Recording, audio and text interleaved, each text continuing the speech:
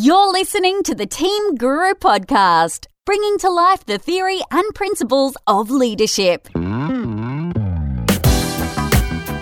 Hello and welcome to the Team Guru Podcast. Whether this is your first time on board or if you're a regular, thanks for joining us wherever you may be.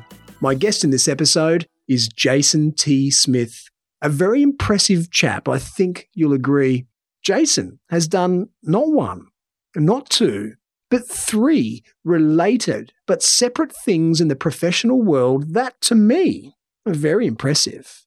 You'll hear a lot about Jason's story along the way, but you'll also notice that he doesn't want to get bogged down, patting himself on the back about what he's achieved. He's already looking at the next big thing. It really is a function of who he is. Through his career, Jason has noticed some fundamental flaws in the way we typically approach building a business and leading teams. Through trial and error and a lot of honest, personal reflection, Jason has designed a better way. He's turned things outside in and upside down, and he tells a fabulous story along the way. I hope you enjoy my conversation with Jason T. Smith.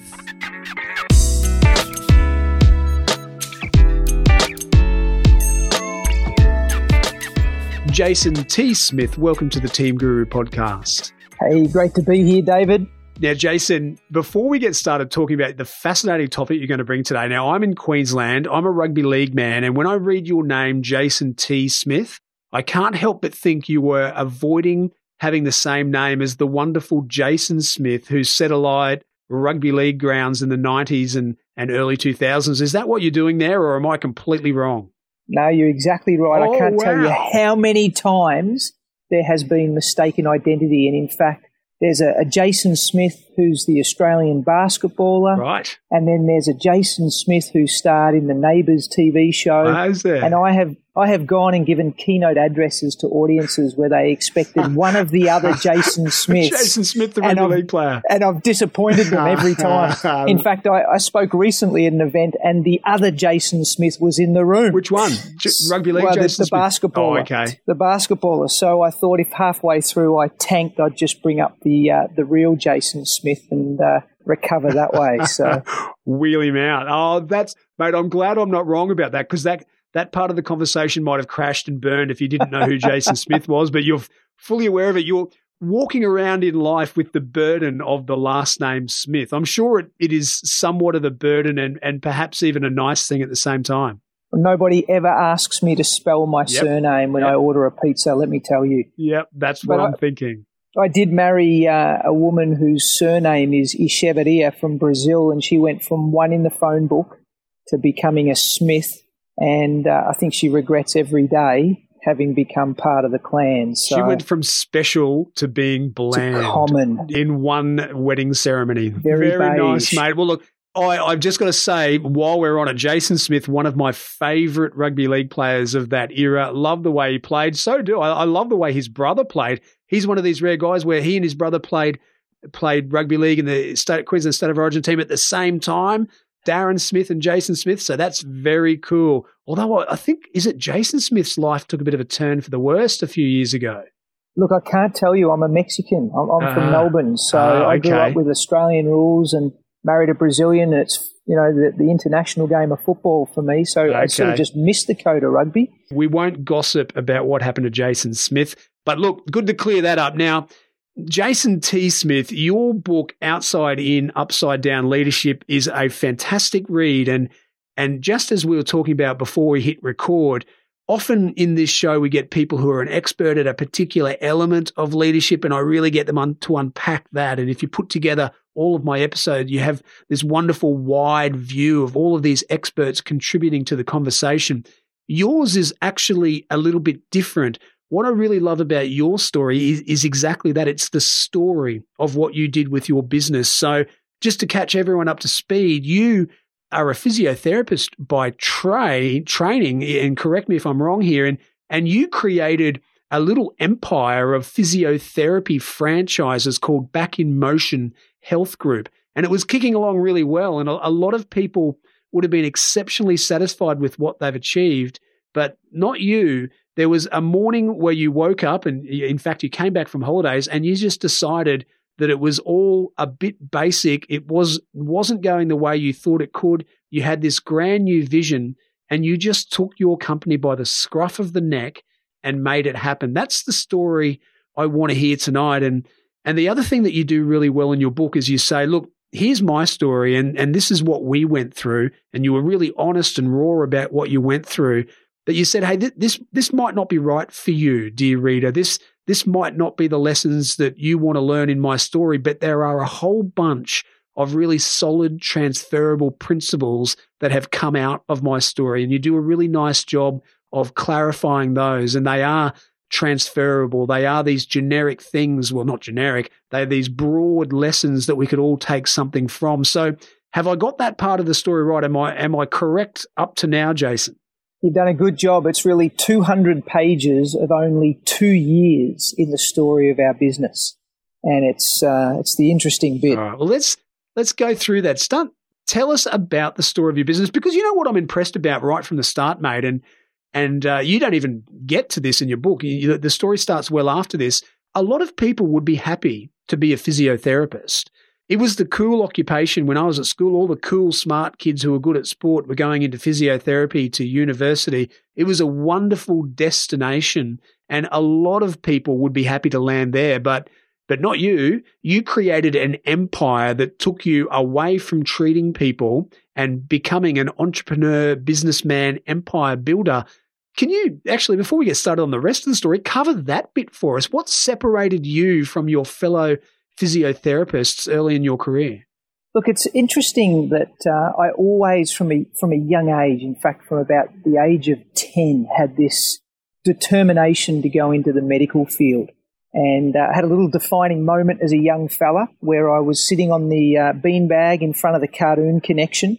Everybody else was asleep on a Saturday morning, and those images of World Vision advertisements came on the TV of young African children, distended bellies and swollen faces and flies buzzing around them. And I just couldn't reconcile what I was looking at.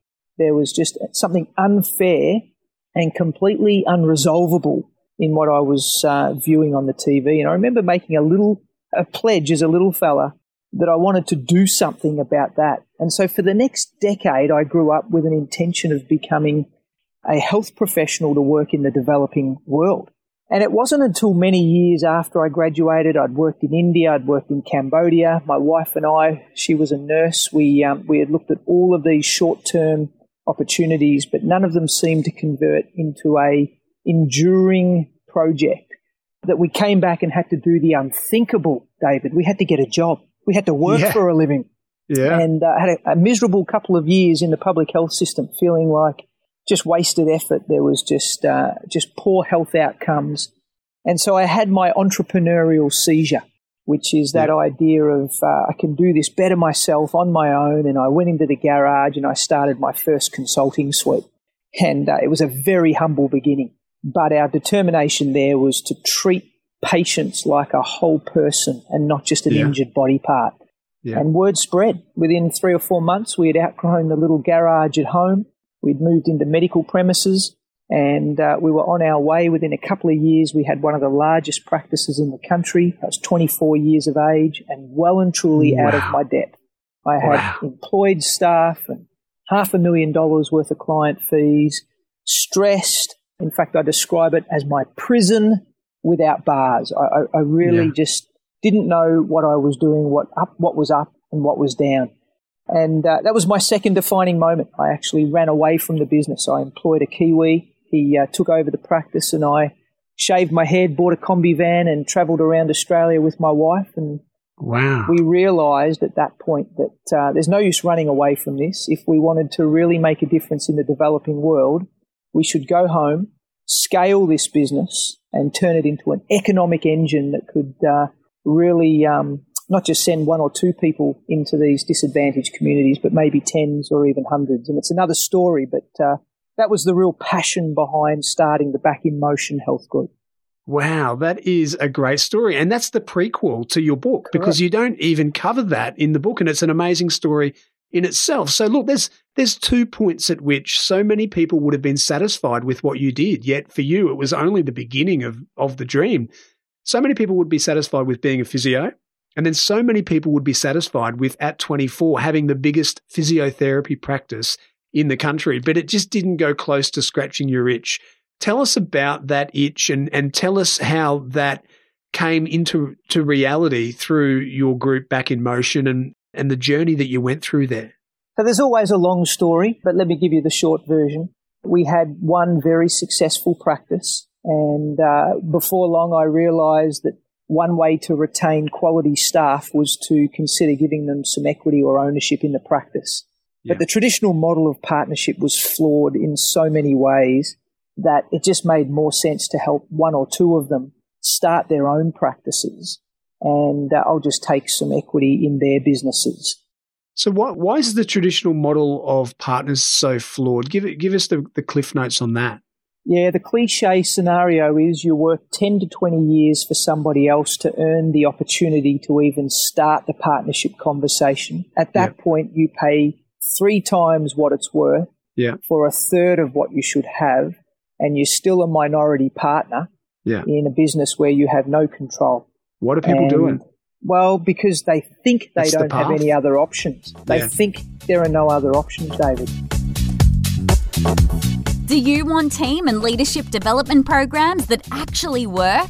Contact Team Guru today so we can start the conversation. Is law and consulting, are they the industries in which it happens the most? No, look, well, in legal firms, they've got a different partnership model. There are equity partners and salaried partners. Right. In consulting, it's probably a little bit more commercial. But in physiotherapy, the size of the pie is not that big. And if you cut it up into too many pieces, you just don't have enough return for the individuals. And so we tended to not see rich or enriching partnerships in our industry. Somebody once said the only form of partnership is a sinking ship. But certainly it didn't appeal to me. And so we got tapped on the shoulder and suggested to us that franchising might work for our situation. And it was a bit of a rogue thought. In fact, for many years, it was the dirty F word. Nobody would want to franchise healthcare because we don't have a product. There's no widget that you can base a consistent service on. It's all about professional services and rapport with your clientele. But what we decided was the best bit about franchising was if we systemized the back end of the practice. So recruitment, HR, technology, marketing, payroll, etc. Because physios aren't trained in business. They are excellent clinicians, but terrible commercial operators. So this became the idea. So often where they fall down. Correct, yeah. This became our idea, our point of difference to the industry. And once we decided that we would franchise, it took us a couple of years to build some appeal around the idea because we were considered a bit of a cowboy at first. But then we did 14 practices in a couple of years and really launched onto the scene. How do you sell the value of a franchise to physiotherapists for whom their industry doesn't do franchise? They think they're buying nothing. They might have even seen you as a snake oil salesman. What was it that you had to convince them of?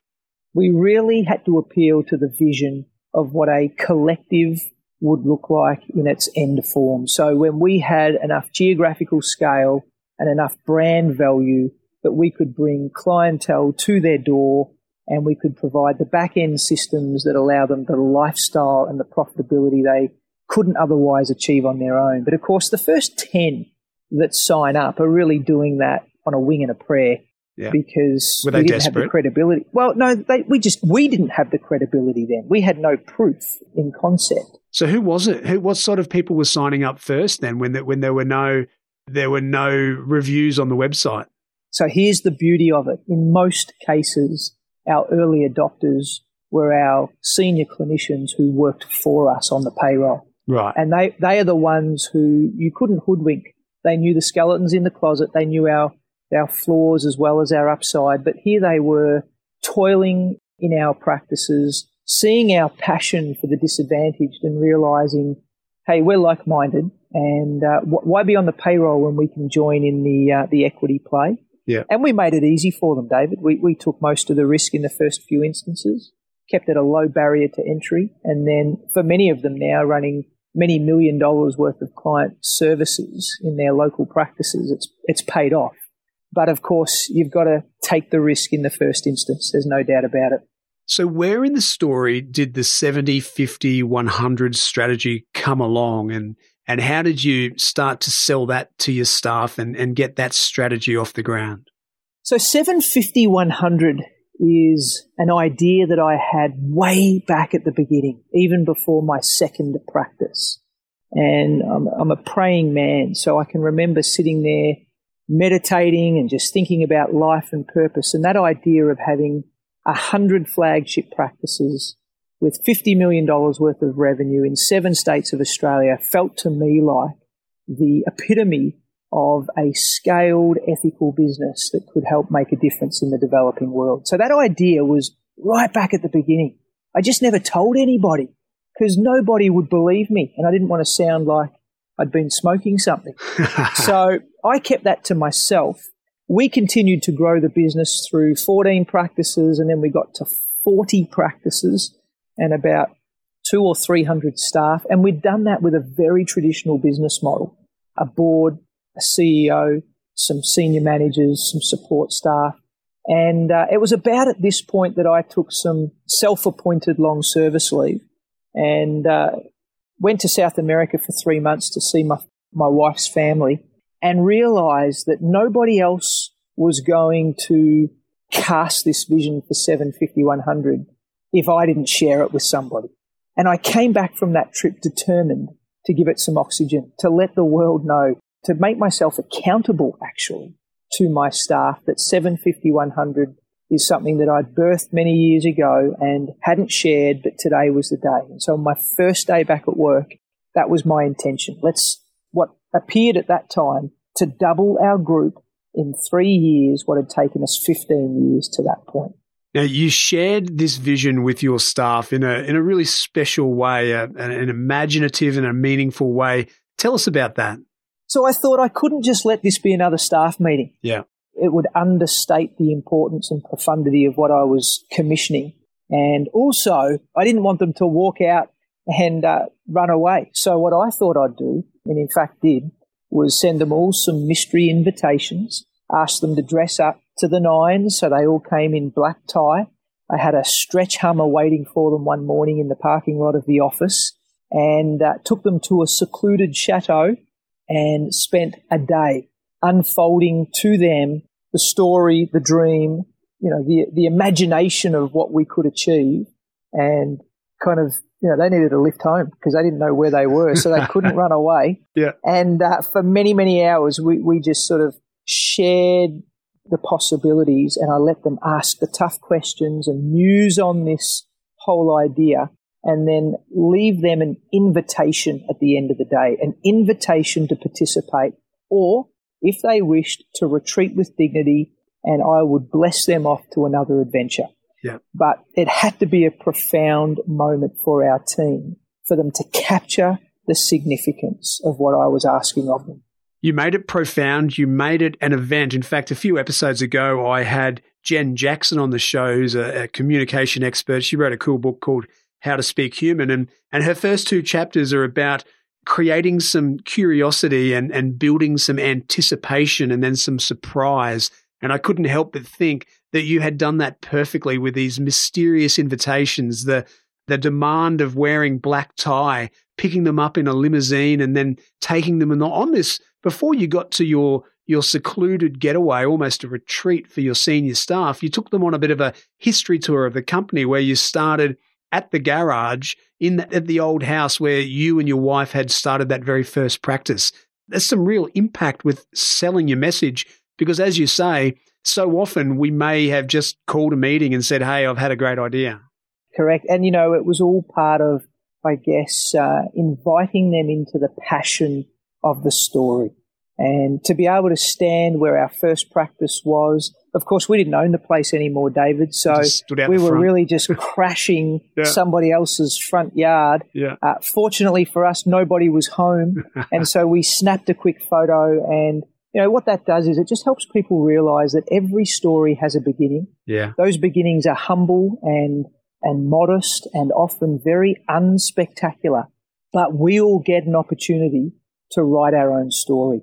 And that was the invitation that day. Come and help me write the next chapter. I needed them, but they also needed me to set a higher bar and show them or project for them where we could go next. Somewhere along this journey, at the very beginning, you had an epiphany about organisational structure and the way that good structure needs to support the identity of an organisation and its goals and its strategy.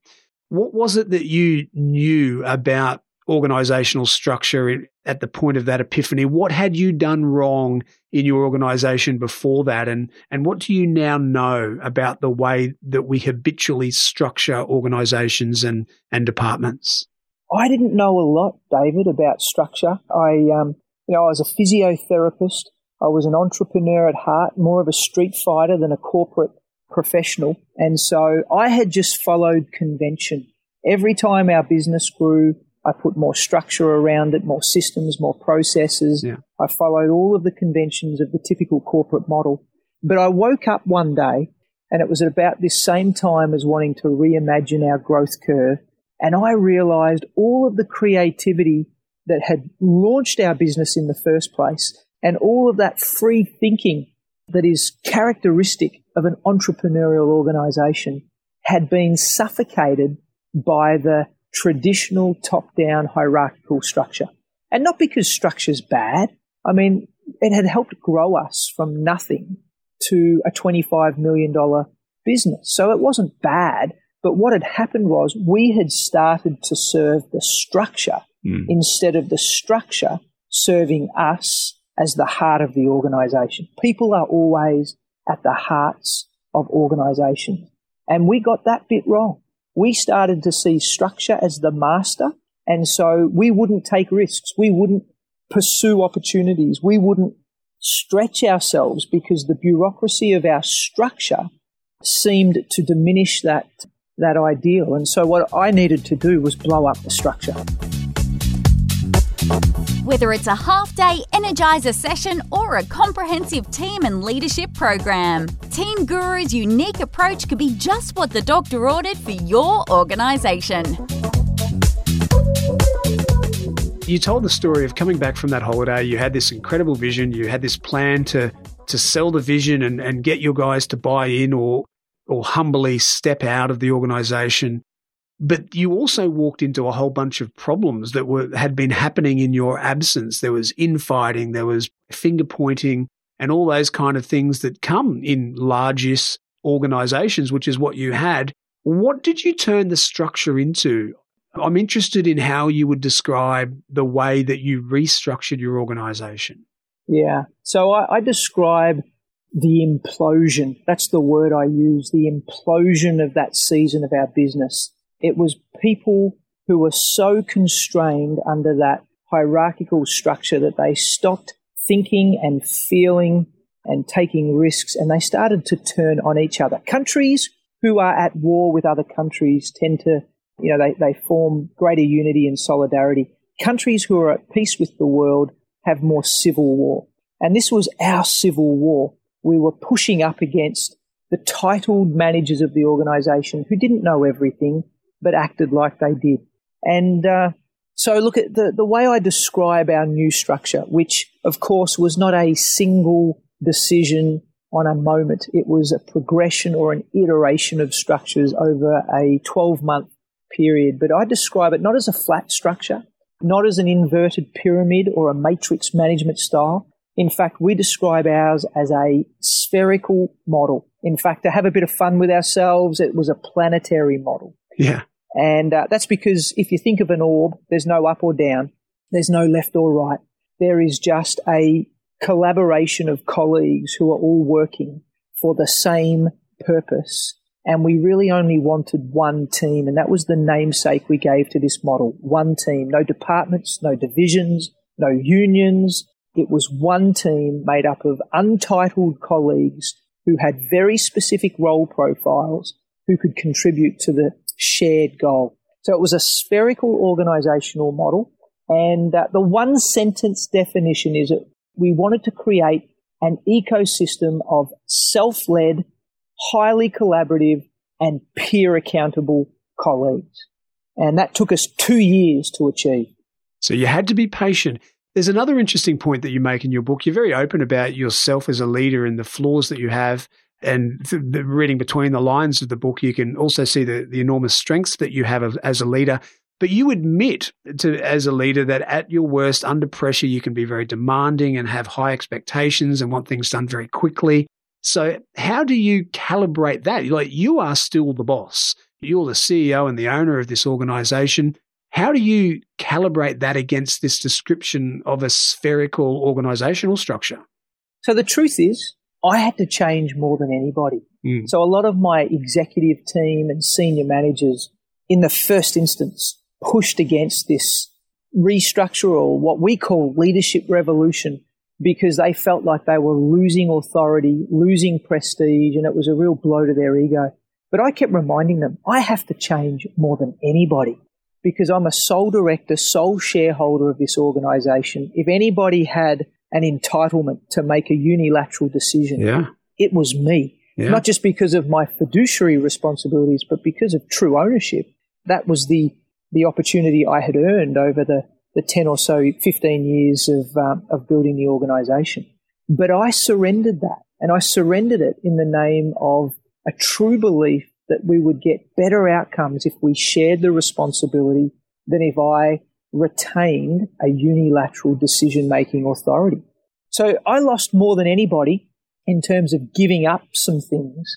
But of course, the irony is I gained more than anybody because of where this took us over the next few years in terms of organizational growth and, more importantly, cultural re-energization of our people.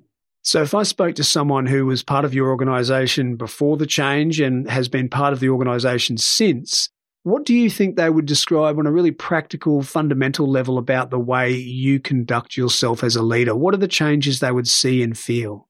So I don't have to guess the answer to that. I don't have to make anything up. In fact, in the book, we give some of those stories spoken from the people's mouths themselves, the before and the after.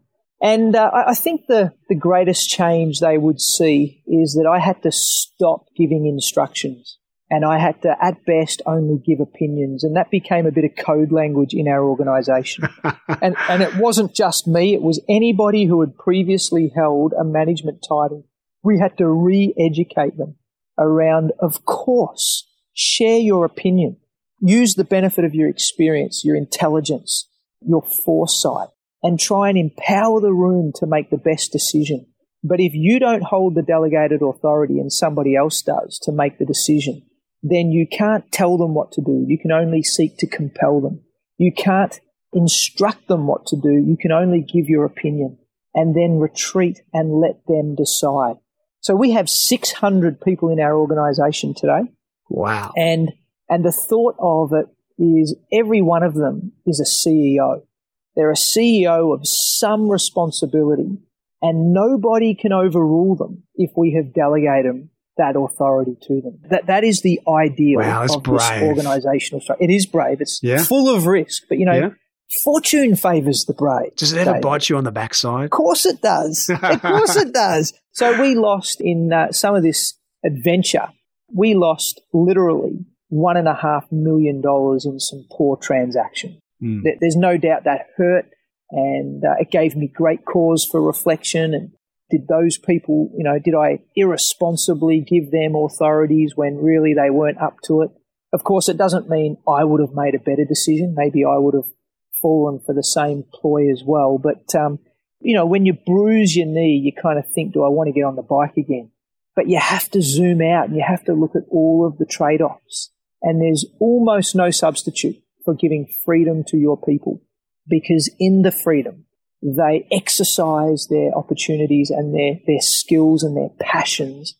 And in the net overall result, we get far more gain than we get loss. You use a really lovely phrase in your book. It's simple, but it says so much. Overlead and undermanage. And I've already quoted that even before we've had this conversation tonight, because I've read your book. I mentioned it to my wife today, and she kind of just stopped in the conversation and said, wow, yes, that is what I meant. when she was telling a story and talking something through. She said, that's exactly what I mean. Wow, that is so well put. Fantastic. I'm thrilled it resonates because it's not a phrase I've ever heard used before, but it captures for me the essence of our revolution in our workplace, because so many people think this new model that we've put in is structureless, and it's not. It has structure. The best way to think of it is the metaphor of a tent. So tents used to be A-frame with a big pole in the middle, and you'd try and roll out your sleeping bags and move around the tent. But this dirty big pole kept getting in the way. Yeah. But you needed it to hold the thing up. Well, of course, these days with technology, tents now have poles on the outside. They wrap around. There's still structure, but it's not inhibiting structure. You have freedom of movement inside the tent. And so our spherical model was about leadership more than it was about management. I don't want people to just keep barking instructions or telling people what to do or creating more documents or processes if they lacked the greatest energy of all, which is leadership. So overlead, and then you don't need to manage as much. It's a great analogy. This is where it came from. Love the tent analogy. All right, now, Jason, I'm going to ask you the $1 million question, probably the most difficult question.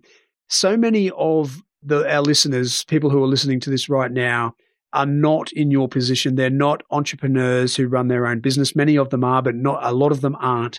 A lot of people listening to this podcast are people who work in larger organizations, who lead teams or want to lead teams, but they're part of this overall hierarchy, this structure that they can't just blow up like you did. So what lessons from your story can they extract? They lead a team, they're part of a hierarchy, but they've bought in, they see with their own eyes every day how this hierarchy slows them down and crushes the creativity of the people they work with, and they want to do something about it. They want to overlead and undermanage, but they're inside this organism that they don't control. So I'm getting this question a lot now that the book's published and out there for a wider audience. I'm getting a lot of people on social media expressing their frustrations, actually, because they feel trapped in the belly of the beast and they want to apply these transferable principles. And my encouragement is reasonably simple, and that is that if you take a responsible and a respectful tone and you start to lead upwards inside your organization, which is one of disclosing to those around you the value of working more collaboratively, sharing decision-making, and you demonstrate to your colleagues and peers the additional value you can bring when you get to exercise a bit of freedom. In more occasions than less, people start to recognize this is good for everybody. And so you might not overnight incite a leadership revolution like I managed to do, and of course it wasn't overnight, it took 2 years. But I think what you can do is you can start to subtly shift the nuances of the culture in which you work. And the structure starts to then become diminished in its inhibition or its limiting factors. So you might always have a titled manager in oversight above you, but little by little they will start to realize you are a capable individual, you want to exercise authority, you want to take risks, you own the responsibilities you're given, and therefore you actually make them look good, and so they start to give you more rope. And so that's my encouragement to many. And on a practical level, I'm guessing, because it's great advice to just be that leader that you want to be, to start showing the behaviors for the sort of person that those you report to will want to give authority and freedom to. That's great, really great advice. But I'm guessing also at the same time, if I'm a leader inside a large organization and I manage, as far as the org chart is concerned, I manage a number of people, I can kind of set up that atmosphere, that culture within my own team, can't I? Where, yeah, sure, as far as the org's concerned, I'm accountable, I'm the boss, you all report to me. But as far as we're concerned, we're all in this together. We know our role, we know our strengths, we know what we contribute to this team. And that thing that you contribute and you collaborate with us about, you're the CEO of that. You're the boss of that. I will give you my opinion. I will talk you through things. I will be your ear whenever you need it. But ultimately, even though you report to me, you're the boss of that because that's your area of expertise. I think that's entirely possible. In fact, of course, that's what the healthy leaders and managers in organizations all over the world are doing every day, despite their structures. Yeah. And so the structure is the least significant bit about our story.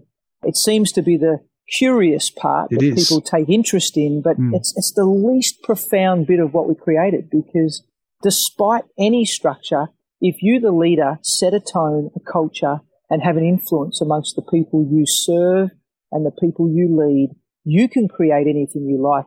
To our advantage, we just happened to be able to craft the structure to reflect or serve that ethos much more neatly. In other organizations, you can make do very, very well. So if the structure is the least profound of the things that you achieved and the changes that you made, what is the most profound, Jason? Undoubtedly, it is the emergence of more leadership attributes within our people. Like, to me, that is the great prize.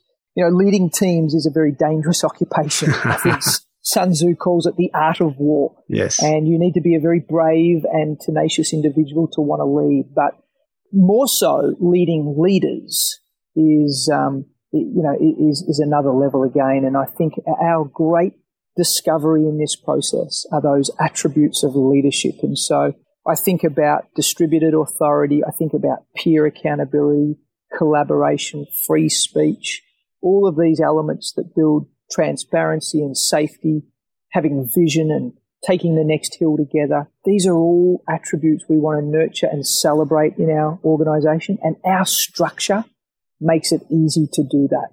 Other people's structure, you might have to work for it, but leadership is the great profound prize. All right. Now, Jason, my very last question. You are a guy who at every turn in life has taken a situation that most of us would be happy to be in and said, that's not good enough to me, and taken it up about 10 levels. You started as a physio, cool job. Most people would love to be a physio. So instead, you created the largest practice in Australia. That wasn't cool enough. So then you created this enormous empire. You franchised physiotherapy when it had never been done before. And now you sit as part of this enormously powerful and highly functional sphere. What's next for you? Where are you going to take this next? I'm imagining this is not the end of the story. I hope not, because, I'm only this is half time, David. I'm in the locker room and I'm, having a drink, and I'm thinking about what the second half's going to look like. But for us, it really, now we turn our attention to how we can fulfill that original vision, which is how do we make a difference amongst some of the most disadvantaged communities. So right now we lead the SOS Health Foundation. So in Australia, we would put 80 volunteer health professionals on pro bono mission throughout Indigenous communities across the top end, and some very troubled communities like Palm Island off Townsville. And we are working on trying to close the gap on health outcomes there. And we can afford to do that. We have the people, we have the money. We're looking at projects overseas where we, really feel for some situations there that we can make a difference in and partner with other people. And so, there's always more work to be done, but at its core, it's still a story about people. Whether it's people we help, people we serve, or people we empower, it's still all about people, and health is a great vehicle to make a difference in the lives of others. So whatever it is, and I'm sure there's some more business growth and some new channels in our brand that we're looking at expanding into. We've gone into New Zealand now. We're looking at some other services to provide, like podiatry and nutrition and other things. Whatever we do, we still want to come back to this ideal of wanting to be significant in the lives of others, because what we have, we can't take for granted. Look, I have no doubt whatever you do in the second half of this game will be significant. You've achieved so much. Your story is fabulous. Jason T. Smith, it was a real pleasure to have you on the podcast. It's been fun. Thank you very much, David.